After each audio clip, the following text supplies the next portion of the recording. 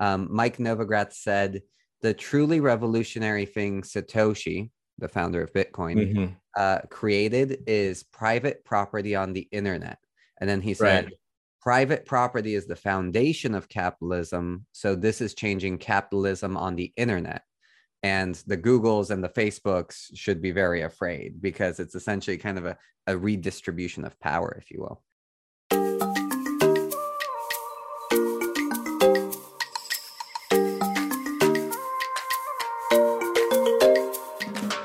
Bogdan, Brian, and their guests are not registered investment advisors. Nothing discussed today should be relied on for investment decisions, nor is it investment advice.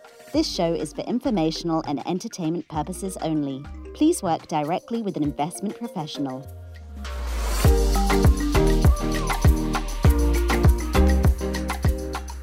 Hello, everybody, and welcome to the Crypto Safari podcast, where we prowl in the DeFi darkness, searching, stalking, and staking the tokens that will earn you those delicious yields.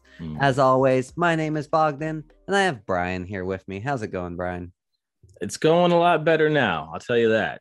It's been a while since we've done a podcast, and we were both a little bit under the COVID weather, but we're back on top now. We're recording again, so it feels good to get back into the saddle, the crypto saddle. Yeah, a lot has happened too. So while we were away for a little while, Brian and I went to Consensus, the big crypto conference in Austin. But then when we got back from Consensus, we both got COVID. So we have been a little bit slow. Hopefully, we will be able to speak to you, our listeners, today. But maybe we'll say some silly stuff. We'll see. I hope so. But yeah, Consensus was really fun. What did you think? What were your general impressions of it? Yeah, it was my first crypto conference. So I didn't really have a whole lot of expectations going in. It was more just like, okay, let's just see what this thing is all about. I was, first of all, impressed by Austin. Really beautiful city. It was really hot, as you remember. Yeah, 105. Yeah, above 100 every day, which was pretty crazy. And we live in California. We get some warm days out here, but at the end of the day, when it starts to get a little bit dark out, the temperature usually drops pretty good. Out there, it was like 90 degrees at like midnight. Yeah, here when it gets to 90 degrees, we have heat advisory warnings like stay inside, it's 90. Yeah, right. And then put a coat on when it turns 7 or 8 o'clock at night. So it was a really fun time. I had a blast. Yeah. And it. You were there. You saw me blasting it. Yeah, we saw you blasting away. What were some of the sessions that you were intrigued by? I know that I have a few that like kind of stood out to me and I was like, ooh, like this is really like insightful, but a lot of stuff was unexpected. So for example, there was one session that was with Wally Adeyemo, who is actually the deputy secretary of the Treasury for the US. And he said, everyone attended this talk because obviously when the deputy secretary of the Treasury speaks about crypto, you want to hear what he's saying, how he's thinking. And he said that we need to regulate crypto to protect consumers, and that should be their main goal. But he also said we need to make sure that we still allow responsible players to innovate. So I thought that was like a really nice balanced outlook of how to look at crypto. Yeah, that was definitely a topic of conversation during the conference, especially because we had the that bipartisan bill being proposed in Congress regarding crypto, and of course this has been something that's been on everybody's minds ever since Biden started talking about his plan to look into regulating crypto, and everybody wants to know what it's going to look like in the future. It does have an effect on the decisions we make and on the markets as a whole. So. I think it's really great to have people from that side of the government bringing some clarity and providing some sense of confidence, maybe not confidence, but at least, an idea of what the regulation is going to look like and what their thoughts are and some vision into that, which I think helps just so we're not just out there speculating about what's going to happen. Yeah. And so I thought that was pretty key, and I'm glad that they showed up. Yeah. Any other sessions that caught your eye? Yeah, I liked the session we went to. I forgot the guy's name. It was the NFT talk where he was talking about generative art Mm, and it was you know the guy. Help me out. the guy. With the talk we went to, it was he has that site. It's Art an blocks. Art Blocks. Thank you. Art blocks. Yes, that is Eric Calderon. Yes, thank you, thank you. Yeah, I liked his talk a lot. I liked what he was talking about with the generative art and that being applied to basically printing in a manufacturing sense. Where like he made a good analogy where he said like, why would you get one business card printed the same 1,000 times when you can actually generate different prints that are unique in the same way at the same cost. What I thought was really interesting. I took some good notes on that, just thinking about the applications of what it meant to produce something in a kind of a print format, but also have it be uniquely different every time you print it without having to change like a screen print or a stencil or a die or something like that. And so I thought that was really cool. And I think there's a lot of interesting applications. And he made another reference to like, what if you're making clothes? And instead of having one leopard print the same for everybody, every print of leopard is a little bit different, a little bit unique. Yeah. And so I thought that was really cool in terms of like, oh, wow, this is a whole different way this technology could go. Yeah. And so I like that talk a lot. Also, the talk we had with the guys who have the hedge funds who have been investing in Bitcoin for the last like 10 years. They're on the main stage. Sorry, guys, forgot the names again. But those guys are really fun to listen to. They had a very interesting perspective because they've been investing in crypto for a long time. And so it's nice to listen to people who are familiar with the industry and just, have some experience. Yeah, you might be thinking of the same guys that I'm thinking of. So one of them that stood out to me is Dan Moorhead. He's the CEO of Pantera Capital. Yeah, that's the guy. Yeah, and then alongside him was Mike Novogratz, who's the CEO of Galaxy Digital. Yep. And I actually grabbed the quote. I wrote this down because I thought it was really insightful. Mike Novogratz said, "The truly revolutionary thing Satoshi, the founder of Bitcoin, created is private property on the internet." And then he said, private property is the foundation of capitalism. So this is changing capitalism on the internet. And the Googles and the Facebooks should be very afraid because it's essentially kind of a redistribution of power, if you will. Yeah, and that's a really good quote. And I do remember him saying that. And it definitely resonated because, we talk about the Web3 revolution and it is about owner of your digital life in a lot of ways. And so I think that's really poignant way to look at it, because it is true that property ownership is the foundation of capitalism. For a long time, people didn't own property. You basically worked the land. You're a serf, and the noble owned it, and you just worked, and you could never really get ahead because you never had any ownership. And so once they started changing those laws, you saw the economic revolution in places like England. And so, yeah, it's very true and very cool. You know what I'm hoping, though, and one of my concerns is, yes, this is democratizing ownership in the digital world, but honestly, a lot of people I know are still so skeptical of it that I'm afraid that a lot of people won't take advantage of the ownership that is the Bitcoin, the Ethereum, right? Like these blue chip tokens. And they're going to get scooped up by all of these kind of like hedge funds, the people who are already rich, and maybe they will own all of the property in this digital future. What do you think about that? Yeah, I mean, that's a really good point. I mean, you can definitely see that effect with Bitcoin in terms of who's holding it and who's selling it. Not a lot of people are selling their Bitcoin, but a lot of people are just kind of holding on to it. And you look at companies like MicroStrategy that hold a lot of Bitcoin. And there was some talks, and I'm not sure if you remember, they were talking about Lido DAO a lot during the conference because they own a lot of Ethereum. And they were basically using that to stake on other platforms and draw income. And so there were a lot of people who were a little bit concerned about that. There was a talk, and I there was a little bit of contention back and forth between the moderator and the people from Lido and talking about Ethereum. And you could tell that there was it was a touchy subject. Yeah. And so I think, when you talk about, this whole thing and the Web3 being decentralized, consolidation definitely is something to be concerned about in certain areas. Yeah. And for listeners who aren't familiar, Lido is LIDO. And basically they have a bunch of Ethereum, which they stake, which gets them paid in more Ethereum. And so their position just keeps kind of like growing on itself, and they keep getting bigger and bigger and bigger in terms of the amount of Ethereum that they own.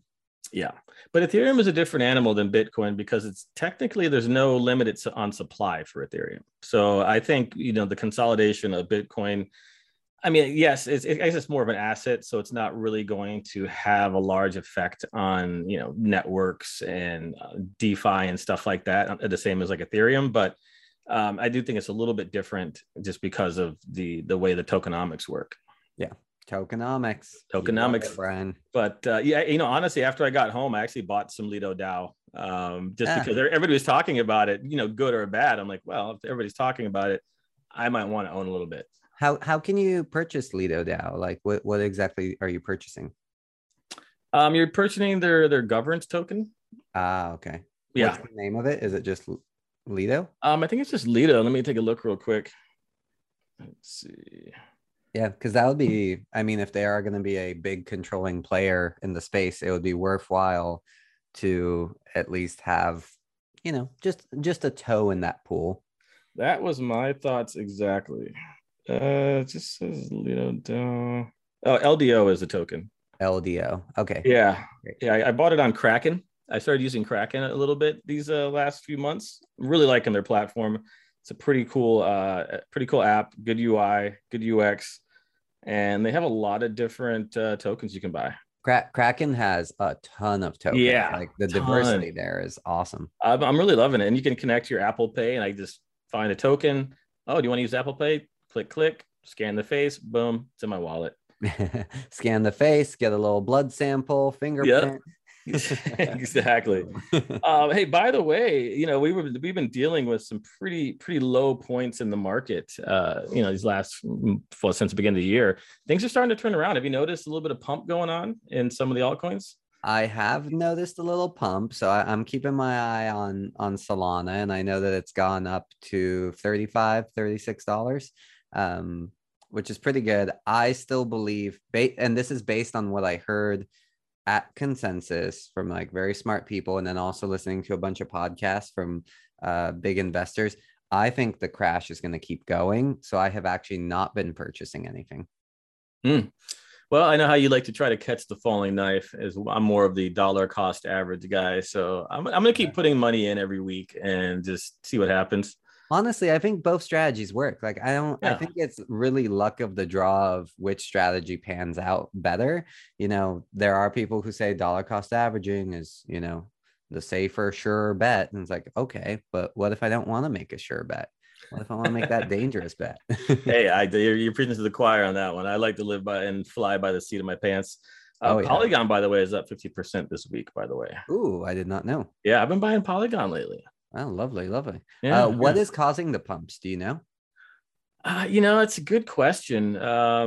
Usually the markets are a few months ahead of any type of economic news, such as coming from the Fed regarding interest rates. And so, I think they're starting to realize or understand what the next few months after this point in time is going to look like, and maybe there's a rosy future. Also, maybe people just buying the dip in a lot of cases. I mean, everything is really undervalued right now. I think if anything, it's that these dips have cleared out a lot of people who probably shouldn't have been invested in the market in some of these projects. And so once those people get out, other people rush in because they see this and they're like, there's nothing wrong with these projects and these tokens. It's just people are panicking right now. So we'll see. But, going back to Consensus, I think it's important to, talk about some of the numbers. And I found some information on the interweb.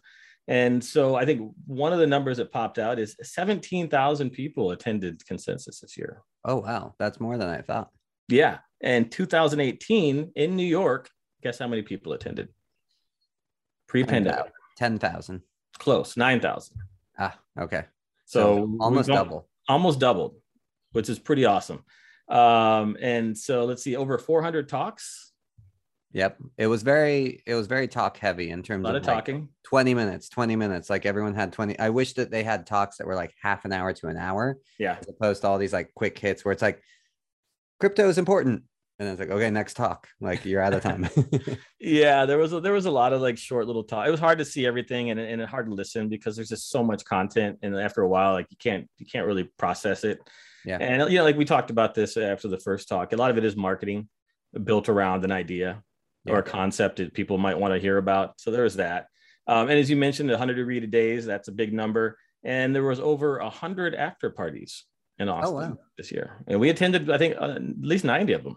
We attended like one. We attended the main party. We didn't even get to all the after parties. Actually, fun little thing that I wanted to go to, but I just did not have the energy or time to go to was one of my NFT groups was actually hosting a private party called Thorgards, and I was like, oh, I want to go to that, but like there was so much to do that I couldn't go to it. But that I would have really enjoyed like showing my NFT and getting into a party. Like that would have been so cool.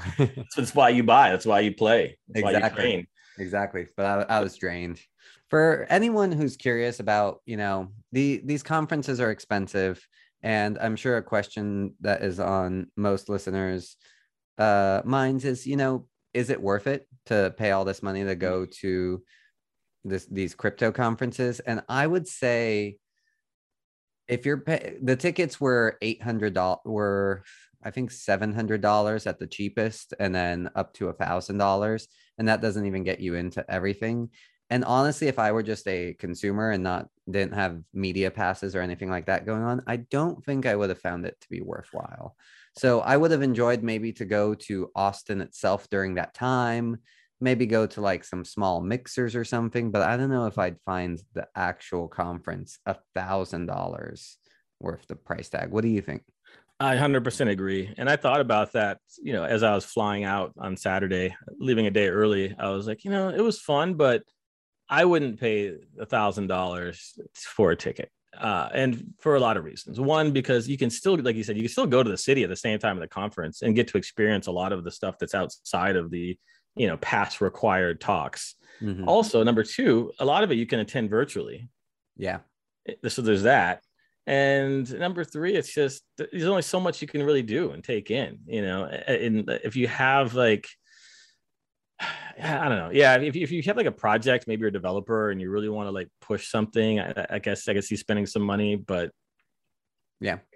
If I were an individual person, I would probably go to Austin around that same time, look on Twitter and stuff like that, and just go to some of the after parties. And I bet you could get in for free or marginal cost.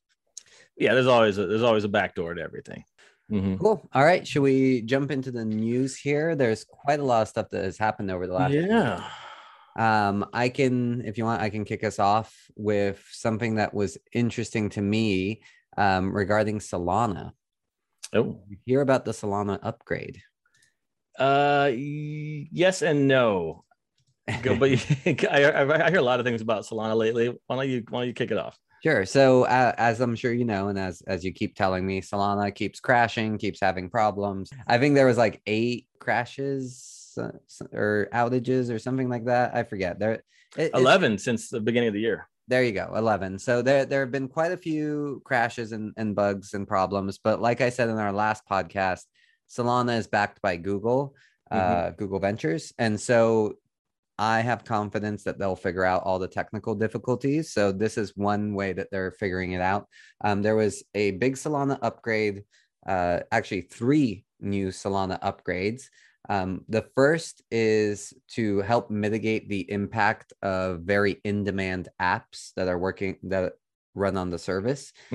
So they created this thing called the fee prioritization approach, and that will basically increase fees for specific decentralized apps when they are in high demand. So when an app starts, having really high demand, only that app will get higher fees. It's not going to cause higher fees on the entire Solana network, which is one of the problems. And I think that's a really clever thing. It's like, if you're doing a bunch of transactions, like, you should be paying higher fees. Don't make everyone on the Solana network pay higher fees just because of you.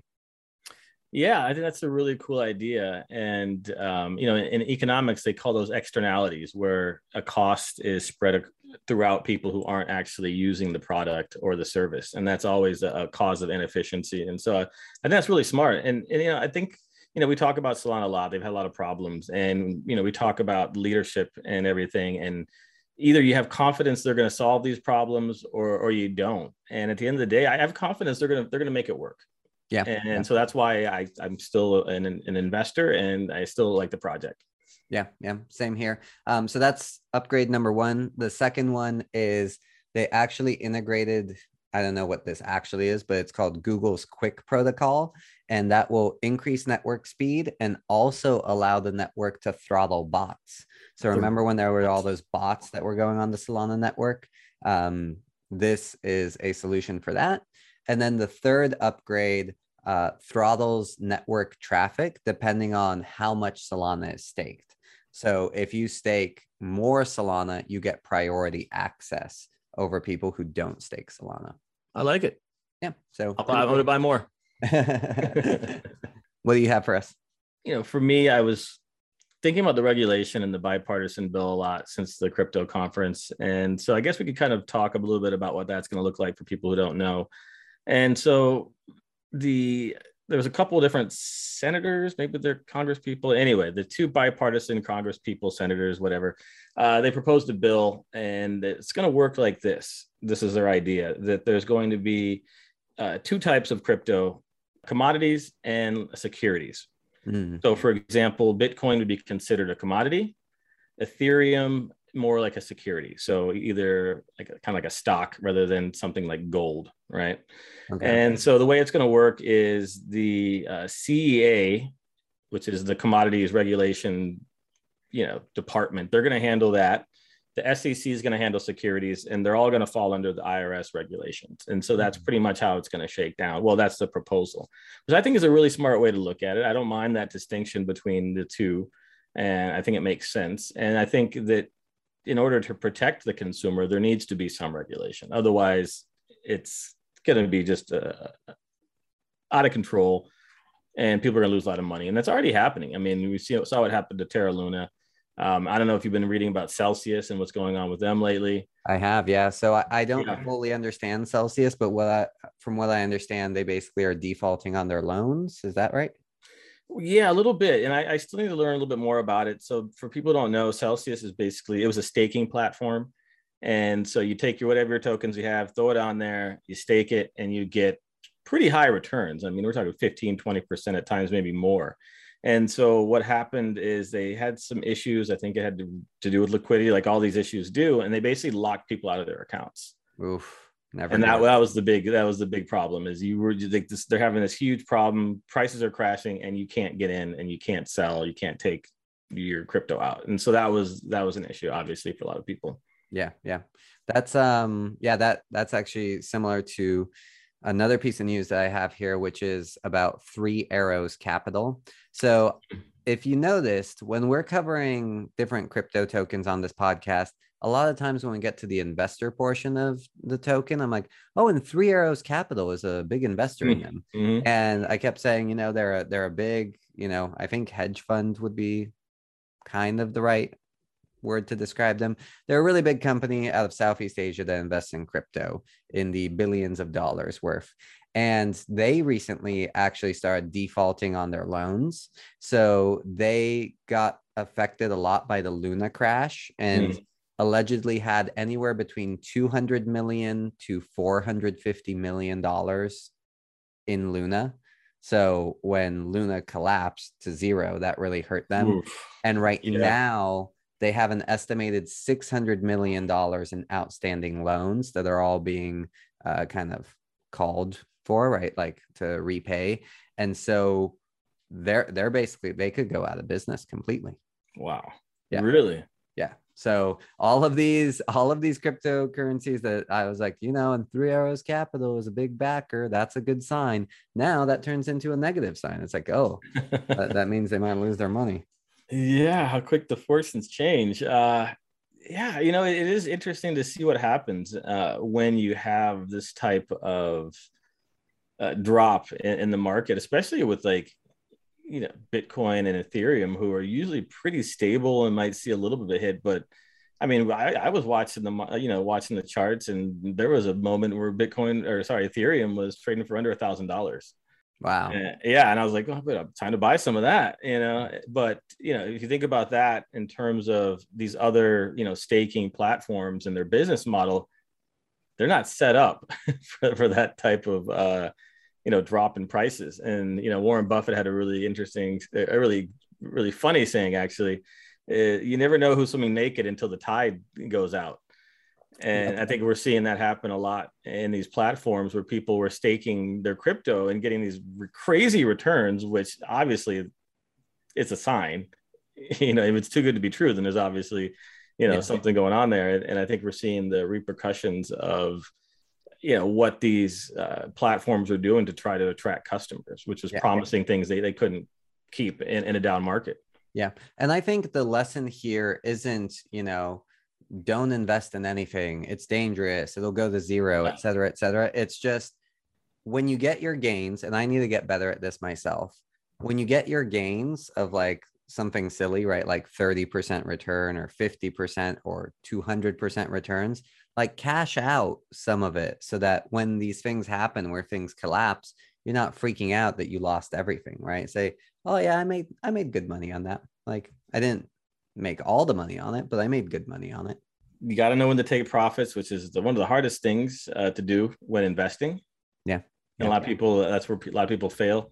But I mean, also, I think it's really important to take a look at the fine print when platforms are offering these crazy high returns for staking your crypto, and understanding that basic economics,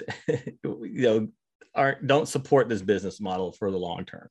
And so if you're going to stake, know what you're doing, know the platform, and also don't throw it all on one platform. If you're going to spread it around or stake a little bit here, and just kind of know what you're getting into. And I think, people who were involved in Luna lost a lot of money because people were taking all of their savings and dumping into this platform because they're like, oh, I'm getting 20%. Like, why would I not do that? Why would I not put all my money here? And the reason why is because if you look at the math and you do the math, and it's not going to last. You don't even have to do the math. Like that's just an unreasonable return. The thing is, you can get reasonable returns in relatively safe ways. So I am a big proponent of BlockFi, and actually I have a bit of news regarding BlockFi and FTX. So two companies that I really like. FTX, the CEO, Sam Bankman-Fried, has actually stepped in to bail out several companies during the downturn and the market crash.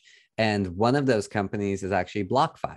So FTX loaned $250 million in revolving credit to BlockFi, which is pretty cool.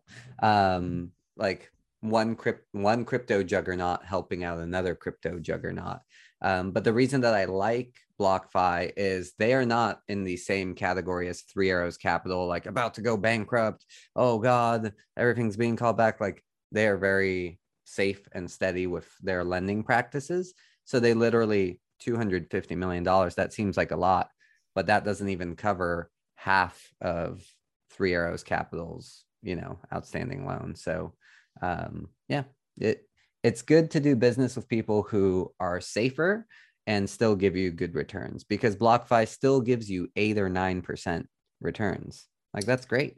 If you had signed up a while ago, I think we talked about this. They're not taking new customers for their staking anymore. Until they reset it. So they will open it back up, but for now, it's only people who were customers to begin with. So you know what, Brian? This is why you should listen to the podcast every week, because we bring you the stuff before the stuff is out of, availability. We see around corners. We do. Yes. And through lead. Yeah. Long story short, if it's too good to be true, it probably is. There's no free lunch. It's a famous saying in economics. And know where your bread's getting buttered, I guess. Would you agree? Yes. Speaking of bread being buttered, let's jump into our crypto tokens, because mine has to do with bread being buttered. Toast. We'll see. Uh-huh. So we will skip listener questions this week, you guys, because we wanted to cover a little bit of our impressions from Consensus.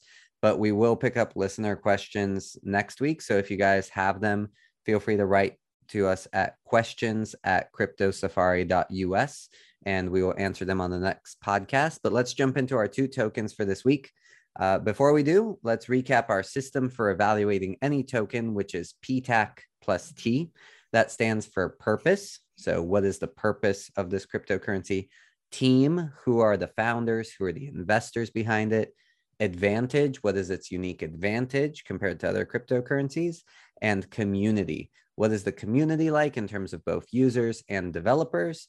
And then our last one, which is plus T, that is for tokenomics. So with that, would you like to kick us off, Brian, since I kicked us off last week? You've been saying that every week, and I'm finally catching on that it's always my turn to go first. So you know what? Hey, why break tradition? Yes, let's kick it off. So my token this week is called Harmony. Ooh, okay. I'm excited. Didn't see that coming, did you? I'm excited for Harmony because I've heard good things, but I know nothing about it. I've heard good things as well. Me and you went to a networking event sponsored by Harmony. They are San Francisco based, Bay Area, that's where we live. And also during the conference, we spoke to some people from a game called DeFi Kingdoms that was on the Harmony network. Yes. And hopefully we can get them on the show because it seems like a really cool game. They have a lot of active players. And so we've made some good connections with them. Hopefully we'll get them on here to talk about the game. So yeah, I want to do Harmony just because it's been popping up and floating around. So why don't we jump into it? So for people who don't know, Harmony is a blockchain platform designed to help the creation and use of decentralized apps. Nice. Sounds familiar? Yes. Right. So like most projects we covered, especially the layer 1, layer 2 solutions, they were all developed because Ethereum wasn't really getting the job done. And they were looking for ways to increase scalability, speed, but also maintain security and all those other things you want out of your blockchain. And so that's where Harmony came into existence. And it's basically its goal is to change the way that decentralized applications operate by focusing on random state sharding. I know. We'll get into that, which allows the creation of new blockchains in seconds. So, and we've heard some different terms, and I think it's really important to understand these, and not to get too technical, but they are really important. So we talked about ZK syncs, and now we've talked a little bit about sharding, but I think it's important to kind of explain it. Yes. So sharding with the D, not sharding is a scalability method that breaks up data into smaller chunks called shards. These shards are then separated on different machines. So it's basically it's a data handling technique, not just new to crypto. And so what this does is it makes data easier to store and to find. And so why this matters for blockchains is currently, every node has to store all the information on the blockchain locally and process all transactions, which causes things to be really slow and really holds back scalability because there's an exponential growth in the number of blockchains that are created. So what this does, it provides security, but also, scalability by doing the shards. It divides the blockchain data amongst nodes and lets them process transactions at the same time. Nice. You take a chunk of data, split it up, separate it to different nodes, and they all validate the transactions and create blockchains. Yeah, it's kind of like splitting up the work on your school project between everybody in the class instead of the one kid doing all the work. Well, yeah, but you still want to give all the work to the smartest kid, and you give the least to the slowest kid. That's true. So it is about allocation too. So that's the purpose, and we'll get into more about how what that means for them in terms of advantage. But let's talk about the team. So the founder and CEO is a guy named Stephen Tse, Tse. I'll probably butchered that, but he's got a PhD specializing in cryptographic protocols and type theory. Very smart guy. Same as my PhD. There you go. You guys have a lot in common. You probably went to your alma mater. He founded a company called SpotSetter in 2011, which was a search engine that Apple acquired in 2014. All right. So ended up working for Apple for a while. Principal developer, I think was his title. And he founded Harmony in 2017 with 7 other former Google, Apple, Microsoft, and Amazon employees.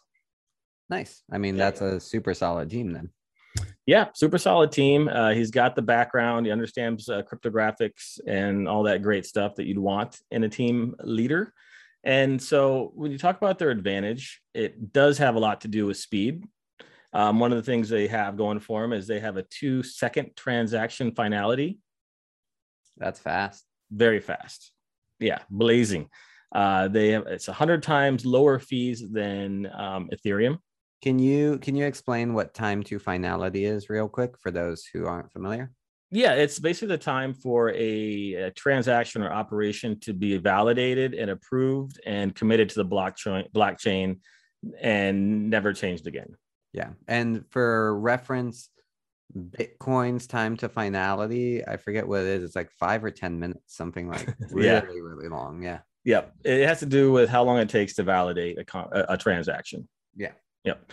And so another thing they have going for them and that gives them an advantage is they have secure bridges that allows cross-chain transfers with ETH, Binance, and 3 other chains. Nice. So you're not stuck on one chain. Interoperability was something we talked about earlier this year, and they're basically allowing that to happen and connect people with any proof of work or proof of stake chain, which is really cool. And they have something else that they call random sharding that provides security against single shard attacks. Okay. So and yes, that's like a security thing where I'm guessing you can't just attack one of the shards. And yeah, exactly. So once you randomize how these shards are distributed, no one can follow that process of information going from one node to the other. And so if it's all over the place at once, and you can't, you're not as susceptible for these type of attacks. So apparently there's been a lot of single shard attacks. Even by breaking up the data, people are still finding a way to, access it for nefarious reasons. So that's another factor. But we have to be 100% transparent on our show. And I found this out as I was doing research. Recently, they had 100 million stolen from the Harmony Horizon Bridge from an exploit. This happened like less than 24 hours ago. Oh, wow. Okay. So very recent hack. Yeah, very recent. So, you talk about all these steps that these developers do to protect people, and apparently there's still issues. And I have been hearing more about these cross-chain bridges and how they're susceptible to these type of attacks. And that's where I'm going to say it, ZK Sync and the roll-ups kind of sidestep those. Dude, those you love I love it. I love it. Roll-ups. Well, that's why people think they're the future. It's going to become a drinking game on this podcast where people are always going to take a sip of wine every time Brian says ZK roll-ups. I already do. So yeah, I've already won that game. But anyway, so I thought that was kind of interesting. They also have something that they do called block proposal pipelining, and it lets blocks be validated before other blocks are completed. So imagine you're at a checkout and you're trying to finish up your transaction. Before it finishes up, someone else can come in and say, hey, wait a minute, I want to buy these bananas really quick while you're tallying up this guy's 20 cans of tomato soup. So they have that. It also increases speed. They also use something called zero knowledge proofs, which add an extra layer of privacy. Nice. Yeah, I have tried to learn about zero knowledge proofs. I understood it for a microsecond, and then I got confused again. It is very confusing, and I'll try to break it down in a very simple way. And so zero knowledge proofs, well, let me take a step back. So one of the issues that has to do with institutional blockchain adoption is the fact that there's not a lot of privacy. Everything's public. It's all on that ledger. You can see everything. And so for some institutions, not such a good idea. So zero knowledge proofs allows things to be validated without having to divulge the information that you're trying to keep secret. Yeah. So okay, that's not very good explanation. The way that I try to explain it, and let me know if this actually makes Sure. sense. It allows me to know that Brian lives in this house without me needing to go inside of Brian's house and go looking for him, right? Like it allows me to know like that's Brian's house. I know, without me needing to actually like go inside and look through all your crap. Yeah, that's pretty close. And I think there's another way to think about it too is, let's say I have a secret. And for you to know that I'm who I say I am, I'm the only person who knows the secret. But I don't want to tell you the secret because all of a sudden it's not a secret anymore. Yep. The zero knowledge proof allows me to someone else to confirm that I'm who I say I am, that I have the secret without having divulged what that secret is. It's almost like in the movies, you know, when the guy like knocks on the door in the alleyway and the guy like opens the little slit and then he says like a secret phrase. He's like, you know, zero knowledge proofs. And the guy's like, okay, come on in. Yeah. Like, I know you're legit. Yeah. It's a password for your password. Exactly. Yeah. So, and it definitely gets a lot more complicated, but that's, you know, high level kind of, you know, close to what we're dealing with here. So that's another thing they do that helps them, you know, increase privacy. And if you think about privacy being an impediment to a large scale institutional adoption, that could be a really big deal for this blockchain. Also, one of the advantages they have something called Game Shard. And this is just a network and a validation that's set up for gaming. And we talked about DeFi Kingdom. They have 30,000 daily active users in March. I think it's down a little bit today, but they're able to handle all of these transactions and they just focus that part of their network on gaming. So obviously it's going to attract more gaming developers. And so, yeah, besides the $100 million recent theft, they're looking pretty good. And we'll hope they can figure that out. So as far as the community goes, I couldn't find a ton of information. They do have something called Harmony Grants that provide support that attracts developers to their mainnet. They also have a community forum and they have user sponsored events that they basically allow people to set up. There's been 15 in June alone. So the community is a big part. I couldn't get any actual bigger numbers than that. Nice. So moving on to tokenomics, they're currently ranked number 100, right on the dot. Ooh, okay. Yeah, just barely getting in the top 100. They have a market cap of $315 million. Current price is 2 cents.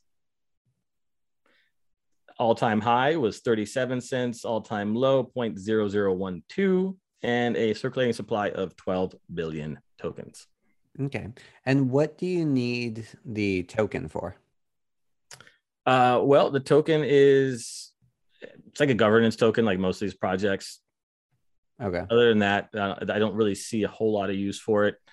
So, for example, if I were in DeFi Kingdoms in this game, I don't use the Harmony token to like do transactions in the game.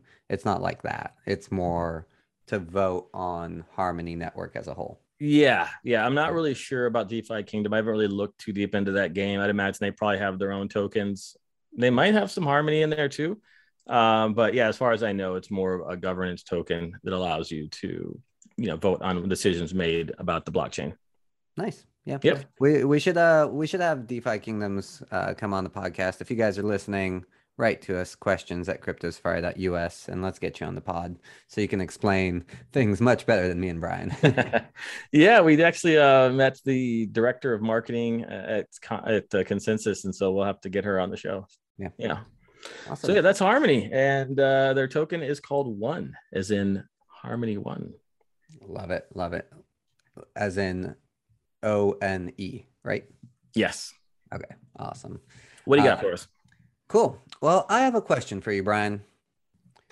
Do you like baking? Baking. Actually, I do. You do? Are you a baker? Well, you know, I'm getting more into it. I started getting into it over COVID, and it's something that I aspire to be better at. I've done some bread, done some pizza making, and I've actually just bought a book on making pastries. And so I do want to make some really flaky, buttery French style pastries this year. Oh, lovely. It sounds delicious. It's delightful. Yeah. Well, if you are such an avid baker, I have a token for you because if you stake this token, you are called a baker. Ooh. Yeah. I'm in. The token in question is Tezos. Have you heard of it? I have heard of Tezos. So Tezos is actually the first cryptocurrency that I ever bought something with. And it was because I wanted to buy an NFT from one of these musicians that I like, Mike Shinoda from Linkin Park, and his NFT project was done on the Tezos blockchain. So it was my first experience of having to buy some Tezos, put it on a wallet, go and buy something in the digital world. And I figured, let me cover it, because I didn't know what Tezos is for, what its purpose is, or any of that, other than I needed it to buy this NFT. But it's actually a really interesting token. So the purpose of Tezos, it's a Ethereum competitor, similar to your Solanas, your Avalanches, etc. It allows developers to build decentralized apps easily. But then their main focus, and this is kind of their secret sauce, is they want to focus on fast and easy upgradability. So their belief is that it is so important for crypto is moving so fast. So if you actually want to survive in crypto, you need to be able to iterate on your blockchain really, really quickly. Unlike the Bitcoins and the Ethereums of the world, Bitcoin, don't get me started, takes decades to make changes. Ethereum takes years to make changes. So Tezos, the idea is that people can upgrade the blockchain very quickly. So I'll go into the team first, and then I'll jump into Advantage. So the team, the white paper for Tezos was written in 2014. So long time ago by crypto standards. Yeah. And then it was actually launched in 2018.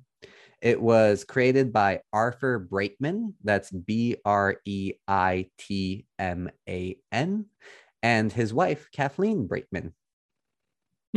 The husband and wife duo. They are, which I found was that's pretty interesting. It's like, hey, honey, you want to start a cryptocurrency? how did that talk go? Yeah. Is she also a coder or developer, or she is quite accomplished in her own right? So first, Arthur, he was a research engineer for Google X and Waymo, the autonomous driving company. And Google X is like their experimental R&D top secret division of Google, where all of the sentient chatbots live. Exactly. It's where you go to work and you put on your lab coat instead of your flip-flops. Yeah, maybe you still wear flip-flops. And you tuck your pants into your socks. Yes, exactly. And you wear socks with sandals. Uniform, standard uniform. Yes, it must be. In his early career, he worked as a quantitative analyst for Goldman Sachs and Morgan Stanley. So I like that he has both the experience of Google X, Waymo, the tech, but also understands the financial side of things. Yes, exactly. His wife, Kathleen, was senior strategy associate for R3, which is a consortium of more than 70 financial firms. So she has that financial background. And she also worked at Accenture, Bridgewater Associates, and the Wall Street Journal. Okay. So they're very business-minded folks. I like that. Yeah. So pretty interesting there. In terms of investors, this is interesting. Tezos was the largest ICO, initial coin offering, in crypto history. They raised $232 million in their initial coin history, huh? Yeah. Wow. They have some rich friends. Yes. Really, really impressive. They actually got in trouble with the SEC because of that, because the SEC was like, whoa. You're raising a lot of money. That's a lot of cheddar. Yeah. They had to pay, I think it was like a $20 million settlement. And the SEC was like, all right, as long as we get a kickback, yeah, go for it. Yeah. Business as usual. Yeah. So that's the team and the investors. In terms of Advantage, so like I mentioned, their thing is that they are super easy and quick to upgrade. So the way that Bitcoin and Ethereum are set up, it requires engineers to do a ton of work to upgrade the system. And sometimes what that leads to is something called a hard fork, which basically means like we're making such substantial changes, like we're going to need to like recreate the environment in a new environment. So that's how Bitcoin created like Bitcoin Cash, Bitcoin this, Bitcoin that, all these like forks of Bitcoin, because Ethereum had a fork last year, I think, right? Yeah, exactly. So it gets so messy in terms of upgrading that you need to completely fork it over into something new. Tezos believes that is not the way to do things. They believe that you should have your blockchain and you should be able to just keep upgrading it, as opposed to creating all these different forks. So they have a thing which is called the self-amending blockchain. Ooh. Yeah, I know, right? That. Yeah. Yeah. So people who have staked Tezos on the blockchain can vote to amend the blockchain. And these are what are called the bakers. We're getting back to the bakers. In order to be a baker, you need 8,000 Tezos, which is not crazy amounts of money. I think it's under 30 grand at current prices. So these bakers basically have 23 days to vote to amend the blockchain. And if they reach consensus, which is, I believe it's over 50%, the entire blockchain is upgraded within 48 hours. Okay. So what kind of upgrades are we talking about here? Any kind of upgrade. I don't know. I didn't look into the actual upgrades that they've been doing, but think of like the Ethereum merge and it, moving from one type to another and adding the sharding capabilities and all this stuff. It's those kinds of upgrades. So, for example, Ethereum wants to do sharding, but that's not scheduled until 2023. They want to do roll-ups, but that's not scheduled for later on as well. In this idea of Tezos, it's like, hey, let's get these upgrades done quickly. Like, let's vote on them, let's code them, let's move fast.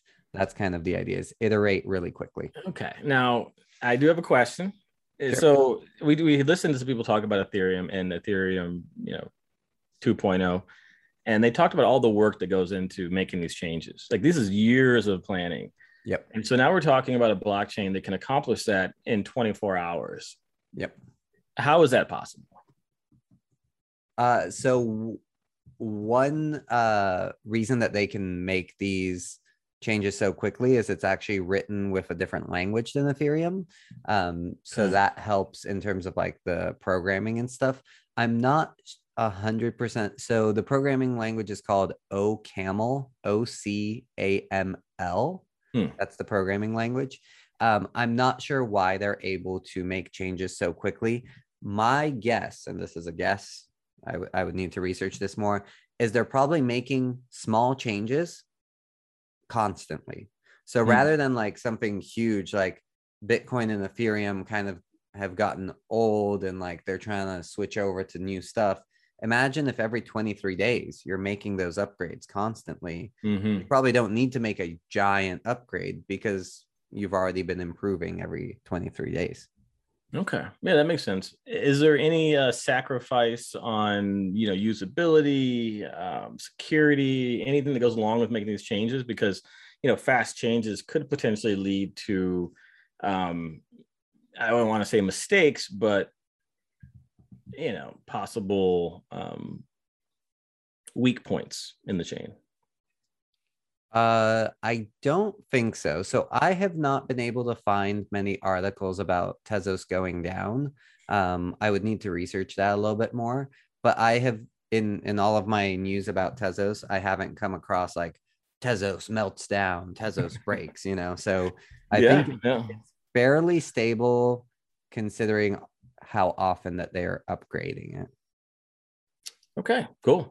So that would be something. I think if anyone's listening to this, like definitely go into Google and type in like, Tezos breaks down or Tezos offline or stuff like that and search for those instances. So it's not foolproof. I'm sure that they've gone offline, but so has Solana. Yeah. So have all these other cryptocurrencies. At least Tezos is trying to prevent that by constantly iterating, which I like. I think that is a better approach rather than the Bitcoins of the world that never change. Yeah, I mean, absolutely. I think, we look at all these different projects and they're all built around trying to be the fastest and all of these transaction speeds and everything. And it's just, if you keep playing that game, you'll spend years to get to one point. All of a sudden that point is slow comparatively. And so the speed of which this technology is changing and evolving is just so fast that you can't be like nimble, from a technological standpoint, then you're going to become irrelevant pretty quick. So I like that idea.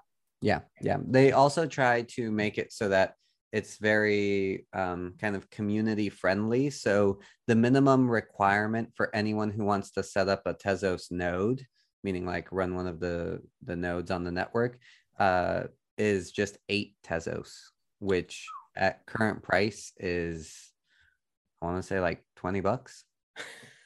I could do that. Right. So that's pretty cool. Is the idea here is you have tons of nodes, like you want it to be democratic, super, super decentralized, and then also iterate really quickly. And the cool thing about if you have a node, you don't get to be one of those bakers, right? To be a baker, you need 8,000 Tez, but you can actually take your 8 Tezos and give it to a baker, like say like, hey, you vote on my behalf, you be my representative. So that's pretty cool. It's like, even if you're just an individual, you can say, this is my representative, they're going to vote on my behalf, which is a pretty cool idea. The baker, they get more than one vote if you're a baker? No, I think the baker gets more votes based on the number of Tez. So if the baker has 8,000 and I have 8, like I'm contributing to his 8,000, with my vote. Okay. Yeah. So got it. Yeah, pretty interesting. The other big thing about Tezos that really stands out to me is the NFT marketplace called Object. That is spelled OBJKT. So Object with funky spelling. It is a huge marketplace, and it attracts a lot of NFT creators who want to just create NFTs for the sake of creating NFTs and do so cheaply and offer them cheaply to people. So like you can buy an NFT on Object for like $10, as opposed to on OpenSea, it's always like $500, $1,000, like, super big commitment. So that's really nice that they have that very thriving NFT community. And then in terms of tokenomics, so we have a 1.3 billion market cap. Ooh, pretty good. That's a hot market cap. It is, which means its market rank is number 39. So we're in the top 40. Top 40, nice. Circulating supply of the Tezos token is 899 million, and the total supply is 920 million. So almost at total supply. The all-time high was $9. The all-time low was 30 cents. And the current price is $1.55. That's a steal then, is what you're saying here. Could be. I mean, I honestly don't look at Tezos like I would invest in it. I obviously have invested in it in the form of buying these NFTs. But I just really like what they're doing in terms of the amount of democratization of the blockchain, and also the NFT marketplace that's more, accessible to more people. Someone can get into NFTs for $10. Like I think that's good for the community as a whole. Yeah, agreed. Yeah, cool. So that is Tezos. If you want to be a baker, here's your opportunity. And I do. I'm gonna have to buy some. Yeah, it's a good price right now. I mean, when I was buying Tezos back in the day for my NFT, I think I was paying $4 or $5 per Tez. Yeah, if you want to look at a fun little NFT project on Tezos, look up Tezards, like lizards, but Tezards. Their website is really, really funny. Like I can't use the language on this podcast because we're a family friendly podcast. But yeah, tezards.xyz is the website, and it's pretty fun too. Okay. So it's only for adults. I'll leave that as like a little mystery. People can look it up. All right. Cool. Tezos. Yeah. So that's Tezos. Excellent. All right. Well, I feel like we covered a lot here, Brian. Yeah, I think we did. And, coming back off of the, the big conference and everything else, I feel like, we put in the work, and I'm feeling a little fatigued. I am too, actually. I feel like COVID, the funny thing about COVID is like the actual sickness part of it wasn't that bad, but my brain is still mushy. I'm still like trying to search for the words as they're coming out of my mouth. Yeah, I've been feeling the same way. It's just it dumbs you down a little bit. And we were pretty dumb to start with, so I'm concerned. That's my worry too. I'm gonna have to take another IQ test, maybe get some disability or some sort of government assistance. post-COVID You should get a like disability placard to park in disabled parking spaces, and then when they're like, "What's your disability?" You're like, "I'm just really slow, guys." Yeah, that COVID. What? Yeah. Yep. But no, it's good to be back, and yeah, I think we covered quite a good amount of good stuff, and looking forward to coming back next week, stronger, more powerful, and a little bit faster. Yeah, full Saiyan power next week. All right, guys, thank you for joining us. If you have any questions about this podcast or anything we talked about today, remember you can write to us at questions@cryptosafari.us. And next week, we will answer your listener questions as well as present 2 more tasty tokens for you. So until next time, keep your Tezos baking and your harmonious. Thanks for listening. We'll see you next time. Bye, everybody.